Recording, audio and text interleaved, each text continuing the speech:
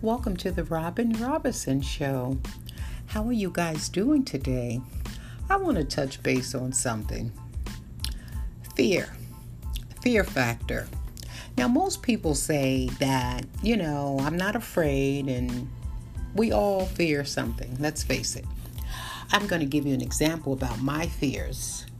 I never really had a lot of fears in life, but when I got cancer, I had this real big fear factor. Let me just say, after having cancer, after having radiation, after having chemo, after having a heart attack, I got this real big fear factor in my heart where I was afraid to go across bridges. I was afraid to go across a mountain. I don't know where all of this stuff came from. But I can tell you one thing. There's people out there that are suffering with PTSD and that they are afraid to come out of their homes.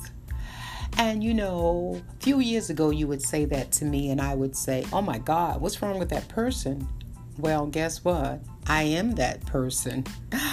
Which I'm getting better. Let me just say for the record, I'm getting much better. But you know what?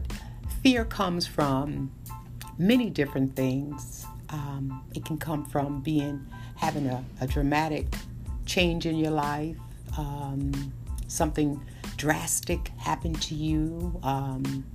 Just many different things, But I think it's how one's body puts it in its perspective. And there's no such thing as medication to help you with your fears. Anxieties, yes. Depression, yes. But when it comes down to your fears, that's something that goes away with time. And there's no prescription that can take that away.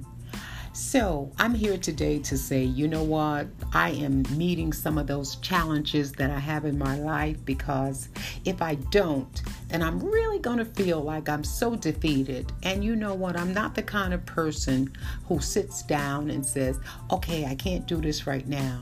I understand that my body's been through a whole lot of traumatized and different things, medications and, so forth and so on. But where is that person that was in me before I got sick?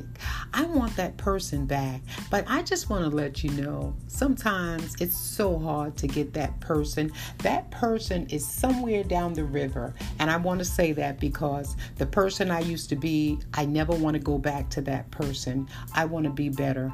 Okay? My attitude, having cancer, has taught me to have more compassion for people, to learn how to listen more, and just to be a different kind of human being and not take so much for granted.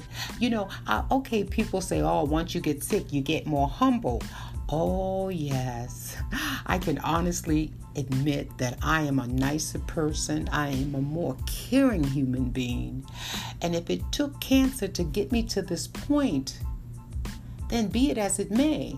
But let me just say for the record, I was never a nasty person. I might have been very arrogant, but I was always a nice person. But now I'm nicer with patience and kindness and tolerance and forgiving. I am truly a different person, thanks to cancer.